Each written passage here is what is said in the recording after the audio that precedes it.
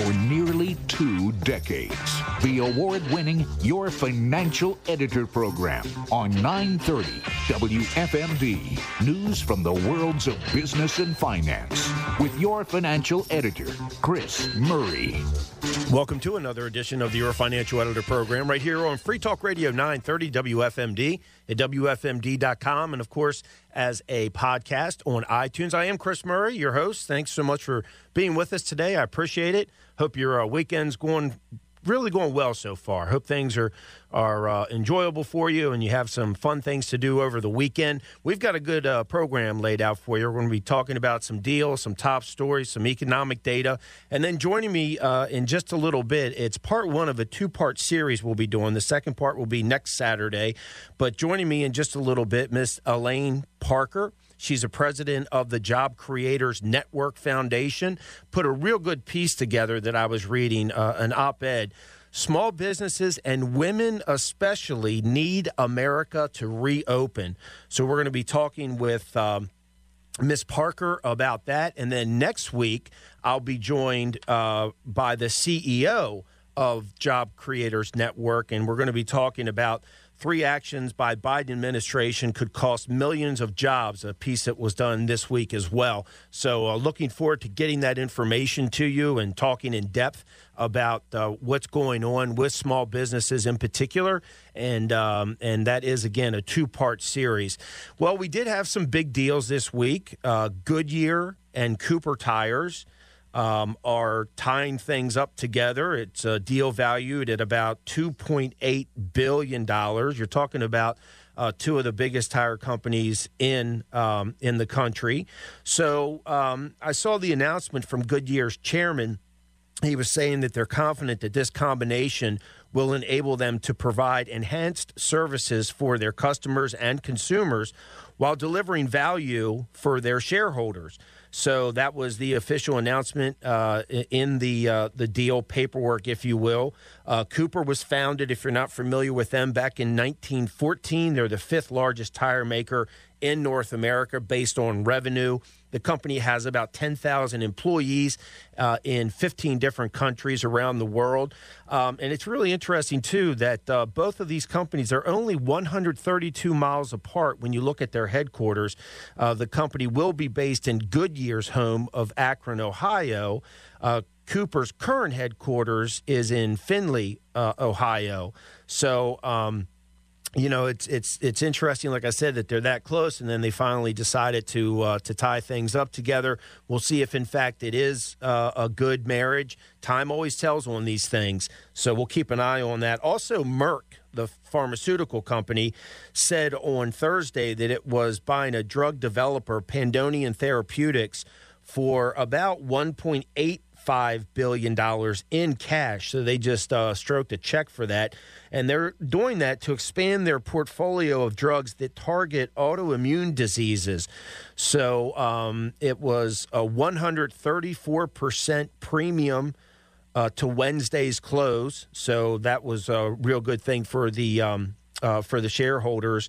And Pandonian's lead drug candidate, it's called PT-101, last month met its main goals of safety and tolerability in an early-stage trial in patients with autoimmune diseases. So hopefully some good things will come there, obviously, for people that are sick, and then also the financial side of it for shareholders and other companies in that space that might benefit from this marriage, if you will, as well.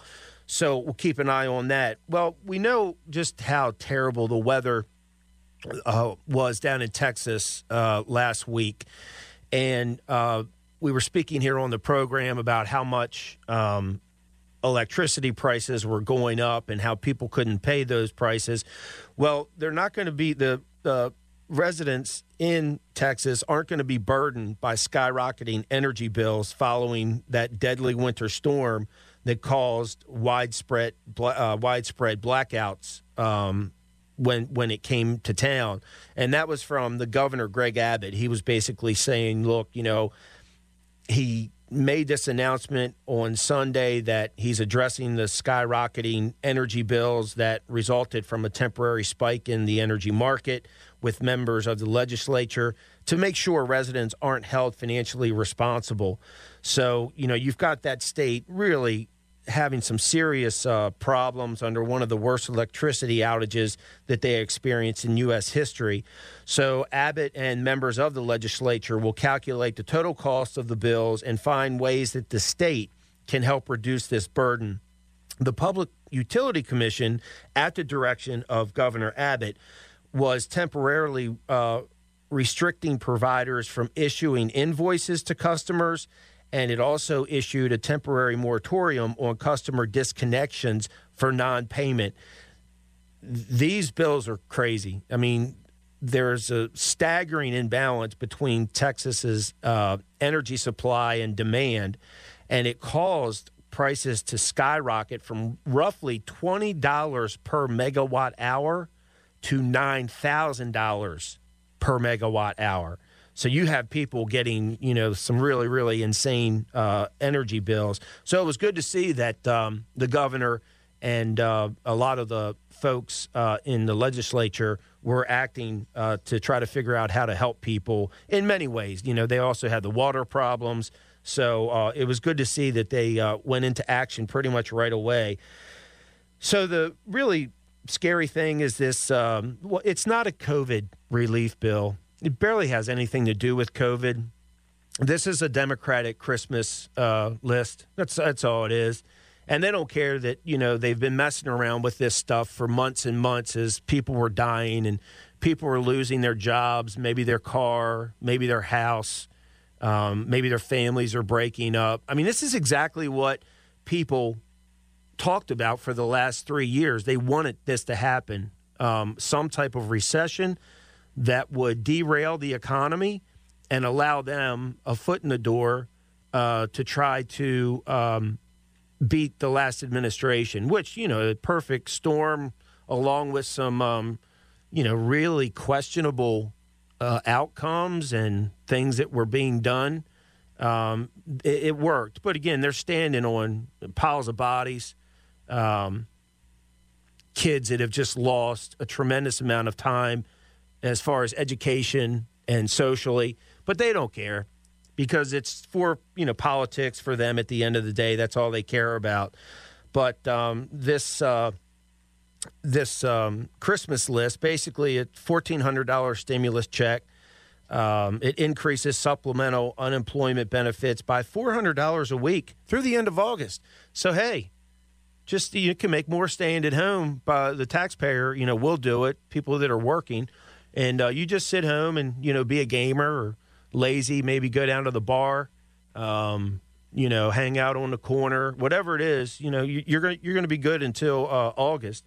And it also is a total bailout for poorly run cities and states, $350 billion for state and local governments.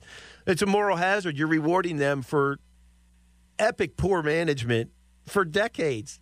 And now we taxpayers and our kids and grandkids are getting saddled with this Christmas list. Last year we already saw a record $3.1 trillion for the fiscal year as far as the deficit goes, and they're just piling on. About $300 billion will go toward longstanding policy priorities that are not directly related to the virus. So it's so insane. You have to laugh because otherwise you get so mad you want to put your fist through the wall. But to see these politicians take advantage of this situation and just muscle this thing through when it has hardly anything to do with the virus, and people voted for this. That's what's really funny. So anyway, the other thing I saw so that is just a total joke. And most people that are in the know, they realize that it's just a terrible, terrible piece of legislation. It's stealing from the taxpayers. It's doling out money and pet projects. And like I said, failed government leadership. So it's such a shame. The other thing I saw this week was, according to the Tax Foundation, which is a tax policy nonprofit, Biden's plans to raise the corporate tax rate would have a chilling effect on economic growth. It would depress wages, lead to job losses.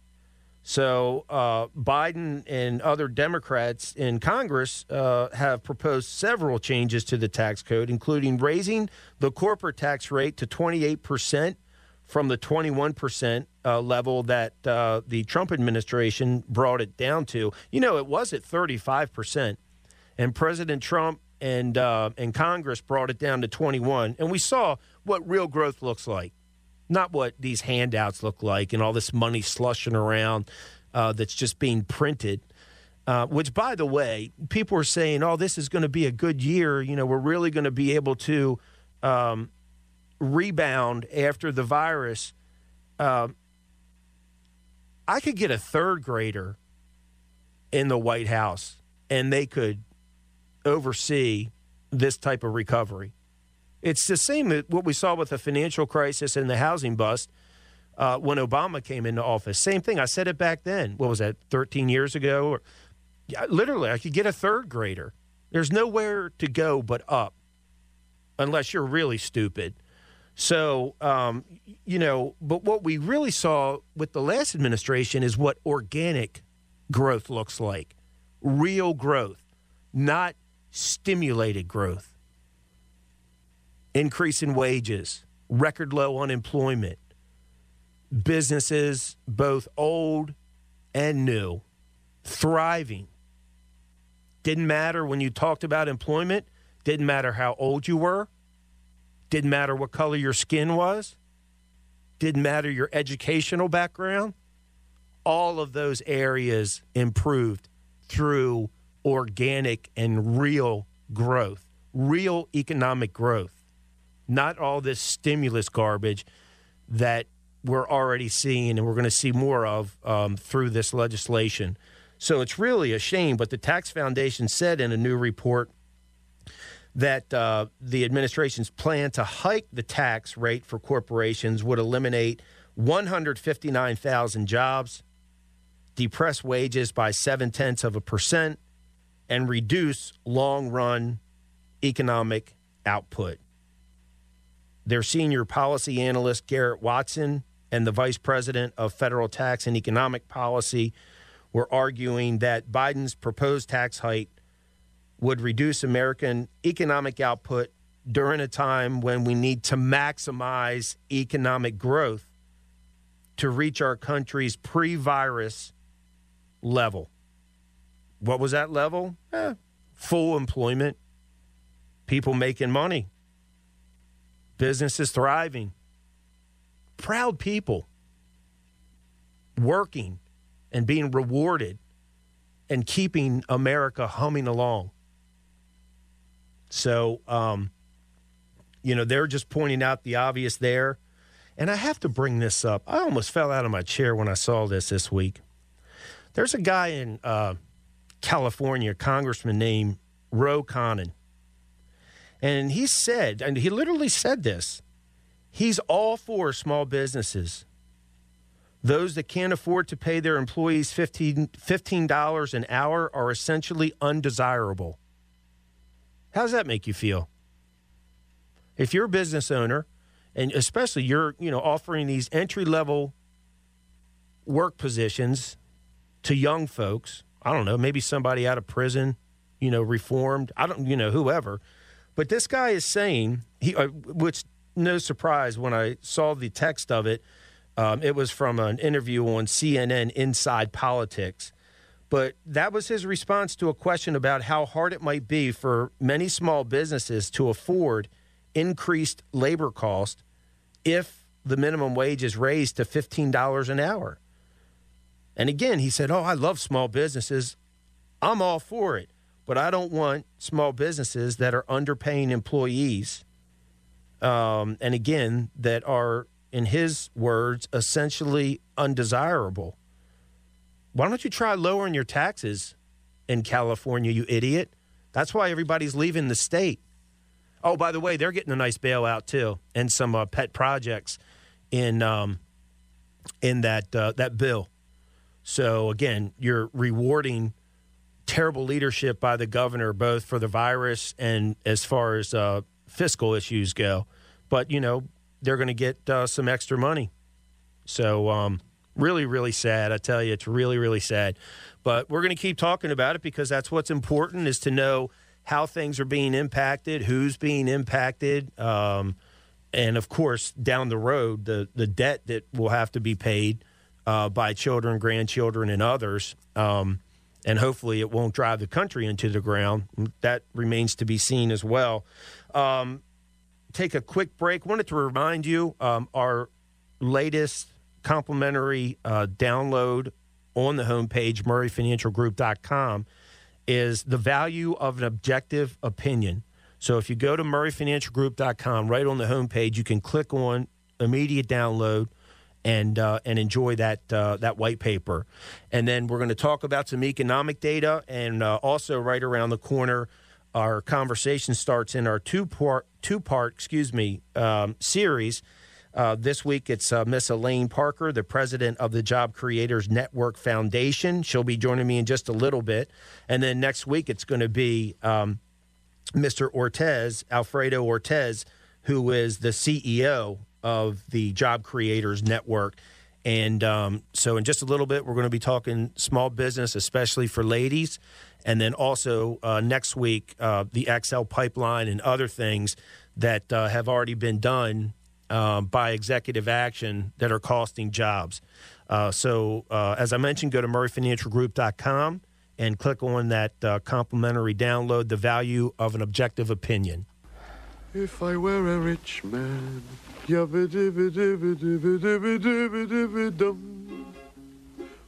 day long I biddy-biddy-bum. If I were a wealthy man, I wouldn't have to work hard. If I were a biddy-biddy. He's going the distance. He's going for speed. She's all alone in a time of need. Because he's racing and pacing and plotting the course. Welcome back. This is Chris Murray, your financial editor on Free Talk Radio 930 WFMD at WFMD.com, and also as a podcast on iTunes. We got quite a bit of economic data this week. As always, it was, a mixed bag. But one of the really sad things to see was another 730,000 people applied for initial jobless claims for the first time last week. So obviously the figure remains much higher than the highest pre-virus record. An additional 451,400 people signed up for an emergency unemployment program titled Pandemic Unemployment Assistance. So, that brings the total number of claims to nearly 1.2 million. And federal watchdogs have warned that claims data is extremely vulnerable to being distorted by processing errors. And that raises questions about the true size of last week's decline, especially because of that treacherous weather that we saw in different parts across the U.S. When we look, we got quite a bit of housing data this week. Lagging indicator, the Case-Shiller Home Price Index, showed that U.S. home prices rose in December at their fastest pace in nearly 7 years. So, again, that's a lagging indicator, but it was good to see. Home prices were up 10.4% year over year, and they were up month over month. So that was really a good thing to witness there. Fourth quarter home prices saw record growth. That's according to the FHFA. During the fourth quarter of 2020, U.S. prices surged 10.8% on an annual basis and 3.8% on a quarterly basis, marking growth records for both of those metrics, I noticed.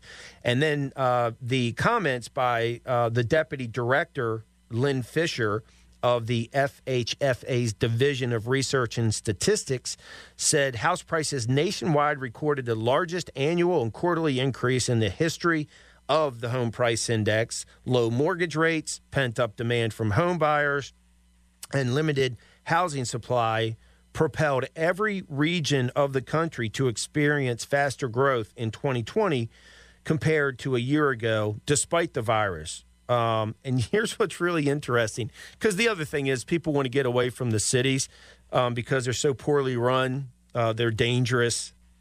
It gets a little freaky often. But every state, as well as D.C., saw annual home price growth. Now, where were the greatest increases, the surges, if you will? Idaho, up 21.1%.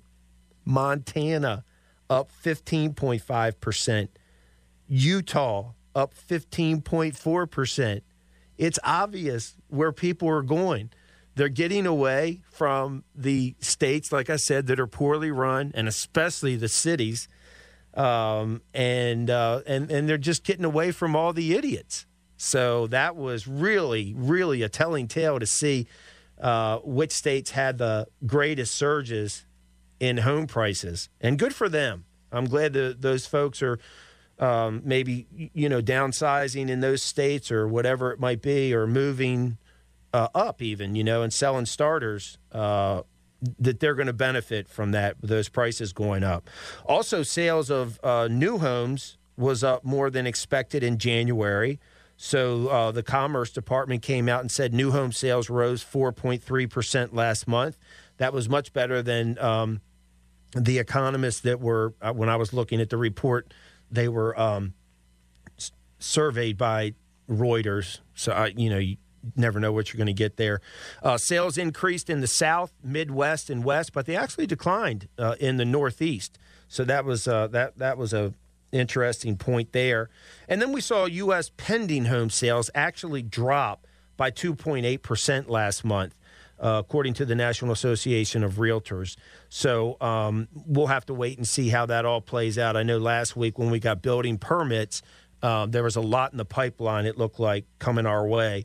And then our district, our Federal Reserve District, we're in the 5th District. The Federal Reserve Bank of Richmond said that manufacturing activity continued to improve in February. That was according to that most recent survey from the Richmond Fed. The index held steady from January to February at a reading of 14, as all three component indexes, that's shipments, new orders, and employment, remained firmly positive. So that's really good news. And no big surprise to see that higher mortgage rates took a bite out of demand for applications in this past week. Mortgage apps fell 11.4% from a week earlier. And it's odd because there was hardly any change. A 30-year fixed rate went from 2.98 to 3.08. So, not really moving the needle very much right there. But, again, you saw applications down. And then the problems with that came from the wintry weather and how it impacted energy.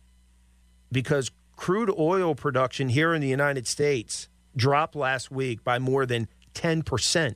That's 1 million barrels per day during that winter storm in Texas. So it equaled the largest weekly fall ever, according to the Energy Information Administration. Traffic at the Houston Ship Channel was slowly coming back to normal, but you still saw terminals that were facing several issues. So that is hitting you, as you already know. I'm telling you what you already know, at the pump immediately.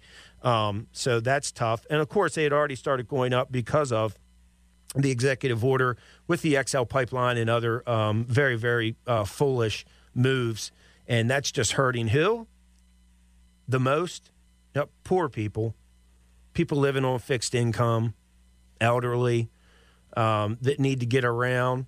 You're paying more for gas. That's an immediate hit to your wallet or pocketbook. Or if you're heating your home with heating oil, that's an immediate hit to you. So very, very poor policy there. Federal Reserve Chairman Powell said that the U.S. economy remains in the throes of the virus when he was talking to Congress this week, and everything's highly uncertain. And the path of the economy continues to depend significantly on the course of the virus. And they're going to do whatever they can to save the day, which means continue to buy at least $120 billion of bonds each month and keep interest rates at basically 0%. And this wasn't talked about, but you know what happened this week? The Federal Reserve system that allows wire money transfers crashed and was just basically offline. It impacted customers, which included banks, brokers, mortgage lenders, and others, and their ability to transfer funds in large and small amounts. So the spokesman for our Richmond Fed said that a Federal Reserve operational error resulted in disruption of service in several business lines, and they were restoring services, and they were communicating with all the Federal Reserve financial services customers and they tried to get everything, squared away and restored. Your immediate concern there, or my immediate concern, is a potential criminal element. Was there some type of foreign interference? What really happened there? Just makes you raise an eyebrow and wonder what was really going on and why that system was down. So we'll continue to see if there's any more published on that, or if it just gets swept under the rug, and we'll let you know. Go to MurrayFinancialGroup.com. There's the latest complimentary download, The Value of an Objective Opinion. You just click that, and then you can read it on the screen, or you can go to your email address and you can print it off and make notes, etc. And when we come back, we'll be talking with Miss Elaine Parker. She's the president of Job Creators Network Foundation. This is part one of a two-part series from the Job Creators Network. We'll talk with Miss Parker. She did a really good piece titled "Small Businesses and Women Especially Need America to Reopen." So we'll be talking to her about that. And then next week, the CEO of the Job Creators Network, Alfredo Ortiz, will be coming on talking again about the cancellation of the XL pipeline and other job-killing steps that have already been taken. Stay tuned.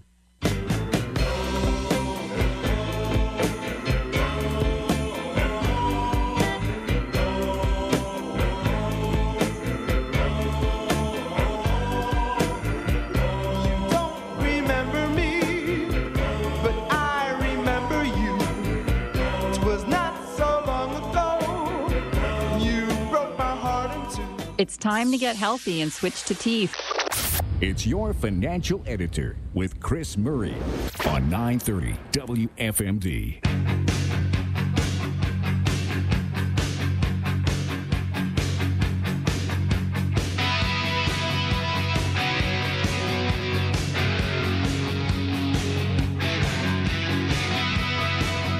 Welcome back. This is Chris Murray, your financial editor on Free Talk Radio 930 WFMD at WFMD.com, and, of course, as a podcast from iTunes.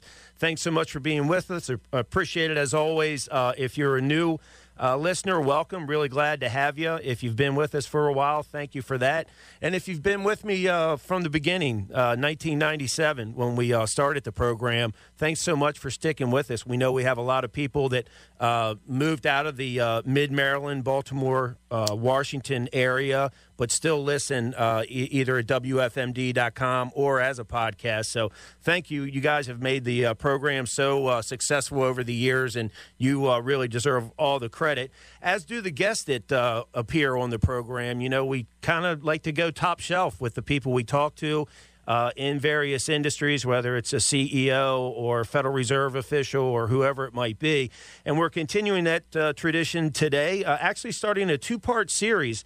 We're speaking this morning with my guest, Miss Elaine Parker. She's the president of Job Creators Network Foundation, and we're going to be talking with Miss Parker about what the foundation's all about, a really good article that she penned, an op-ed, and also just small businesses and ladies in particular and how they're being impacted. And then next weekend, the second part of the series, we're actually going to have the CEO of the same organization, Mr. Alfredo Ortiz.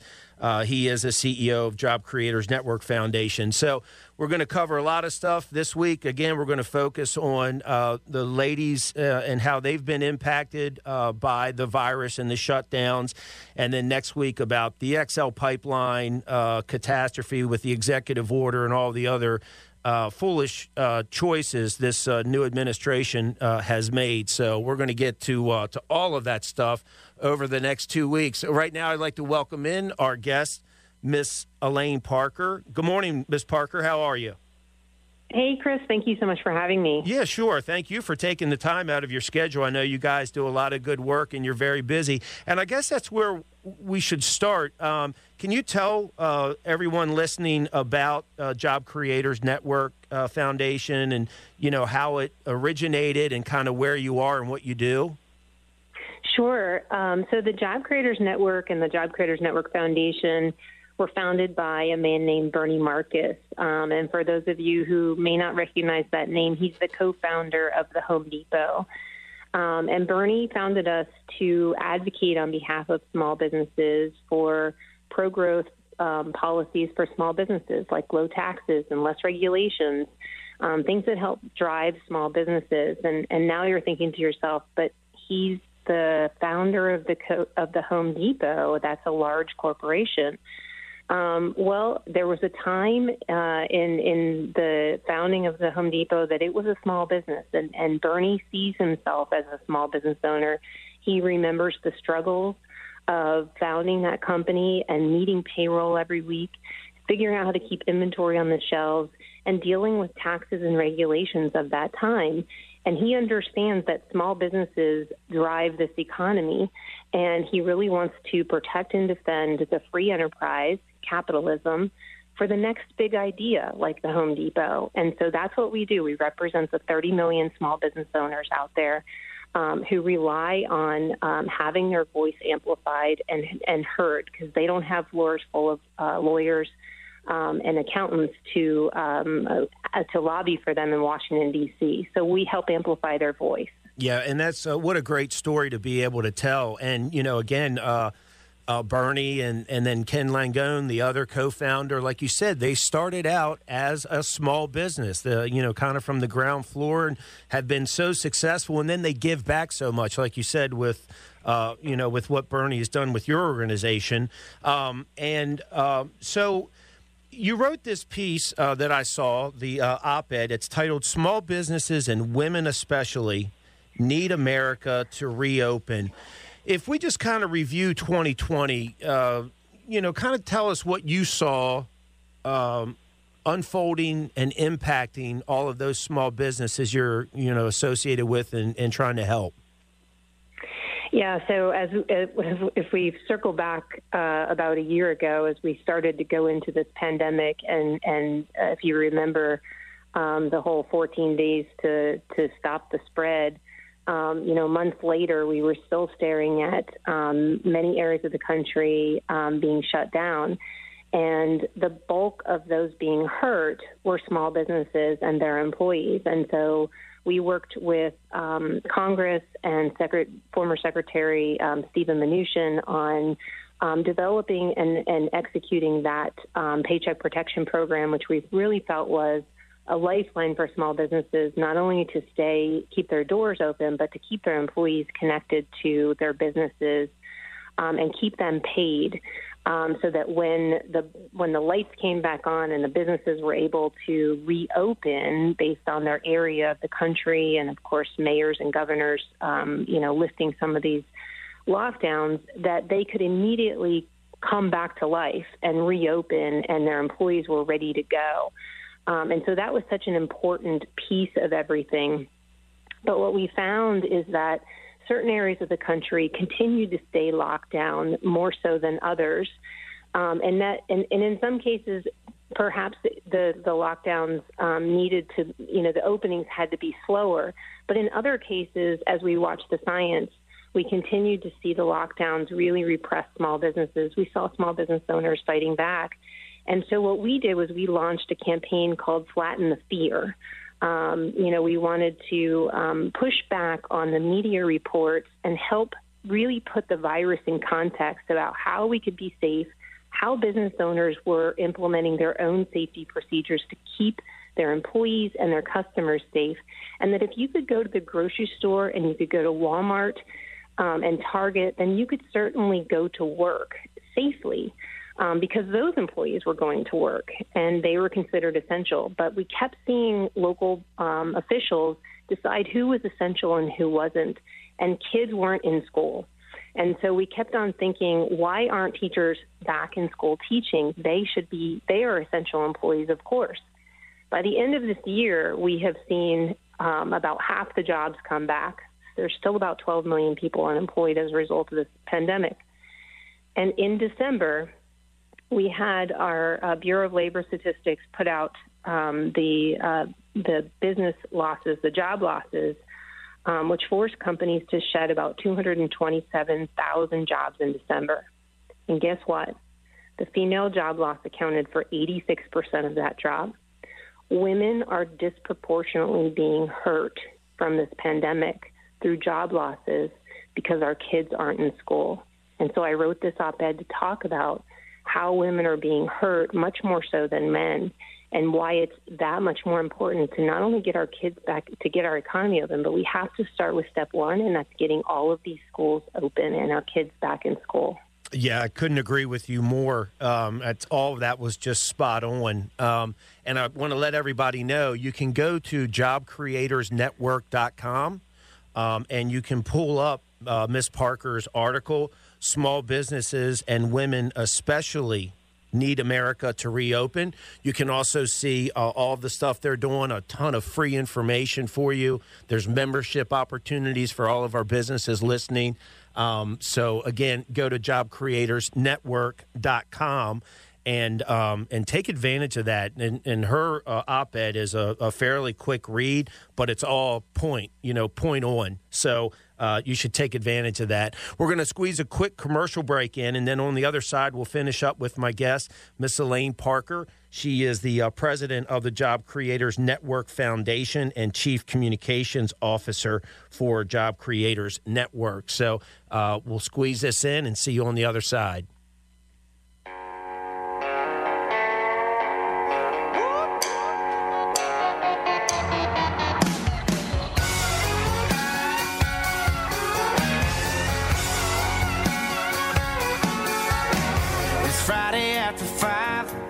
The 9/3 Urgent Care for Pets.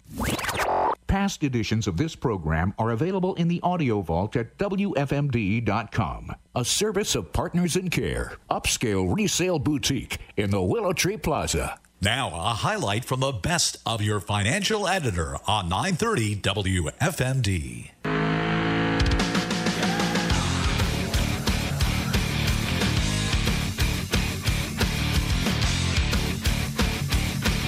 Welcome back. This is Chris Murray, your financial editor on Free Talk Radio 930 WFMD, WFMD.com, and as a podcast from iTunes. And we're wrapping up our conversation with my guest this morning, Mr. Ed Heiselmeyer. He's an expert in healthcare policy and frequently is asked to help lawmakers design and draft reforms to the health system. And he's been writing about the virus and is well-versed on pretty much every part of it, has given us a lot of insight and encouraging information so far today, and I appreciate that. So, Ed, who else besides, we talked about Pfizer and BioNTech and Moderna, and, but who else, some of the other big names involved in this Operation Warp Speed? Oh, well, some of the other vaccine candidates in development are from Oxford University, which partnered with AstraZeneca, which is a big drug company like it's a British-Swedish drug company like Pfizer, one of the big ones. Sanofi, which is it's a French company, a big company. It's one of the world's leading vaccine makers. Merck. I mean, these companies are all working on this. There's about 5 or 7 candidates in phase 2 or phase 3 trials right now, and not all of them are using the same technology, and that's good because that gives you more shots on goal, as they say. But some of them are using variants of this kind of genomic-driven technology. So it remains to be seen how that will play out. Again, there's a possibility, I was just reading, that we might see within a month some of the data out of the phase 3 trials for the AstraZeneca Oxford vaccine. That's another one that's been, fairly well along in development. Yeah, and like you said... And not only was our government pre-ordering, but other governments are doing the same sort of thing, which is, exactly what you need. You don't want to reinvent the wheel. These companies know how to build out manufacturing and things. I see that's another example of parallel processing.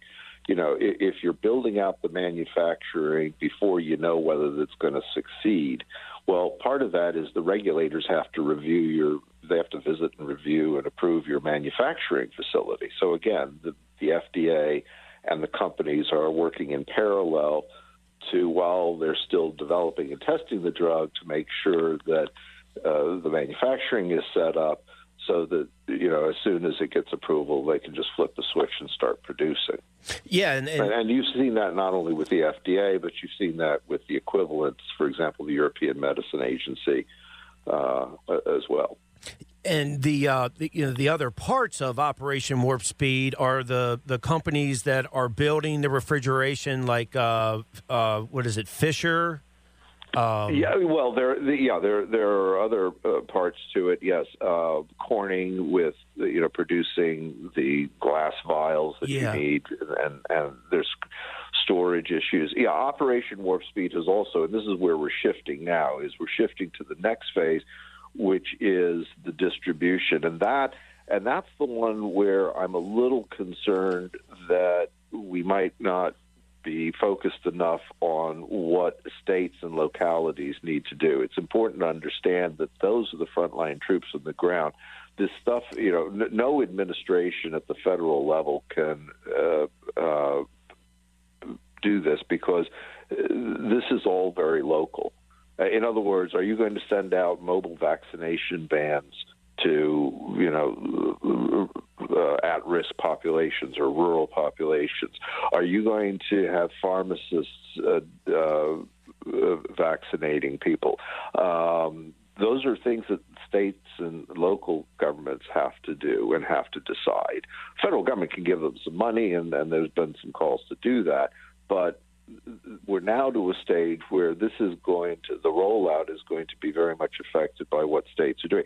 One of the issues, and for all the good news, there is some uncertainty on the vaccine, and because they are new. And the uncertainty, though, is one I think we can live with. The uncertainty is we don't know how long the positive effect will last. In other words, if you get the vaccination, and the other thing is we know that most of these vaccines are going to require a booster shot, that they're a 2-dose vaccine. You get a shot, and then a month later you come back and get another shot. So that involves two things. One, we don't know, and we won't know, time will only tell, how long the positive immunity effect lasts. I've seen scientific analysis that indicate that could be long duration, but that's still an uncertainty. The other thing that's important for state and local governments and health providers is to have registries of everybody that's gotten the vaccine and call them back and get them to get the second shot. And some states are better prepared than others to do that with their existing infrastructure. And so that's an area that still needs work. Yeah, absolutely.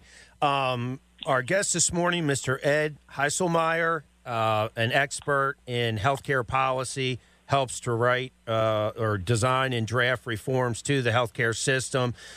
You've probably seen him on TV, heard him on the radio, seen some of his writings. Actually, Ed, if someone wanted to read your what you've penned, what's the easiest way for them to do that? Well, most of what I publish is, even if it's an outside, is posted on the Heritage Foundation website, my think tank, the Heritage Foundation, where I work. You can go there, heritage.org. You can look me up under, the list of experts, or you can look it up by issues and see what I and my colleagues, because I'm by no means the only one doing this. So Sure. If you were to look up healthcare reform or public health, is the key. There's a menu of healthcare, and then underneath it, Medicare, Medicaid, public health. You can see what my colleagues, for example, my colleagues have done some great work on things like the response in telemedicine to the pandemic, which is another very positive thing that's come out of this. Some work on testing, which has been problematic, and how to deal with that and fix that. So there's a whole bunch of stuff. So you can go to heritage.org and look at our healthcare publications. And it's not just our papers.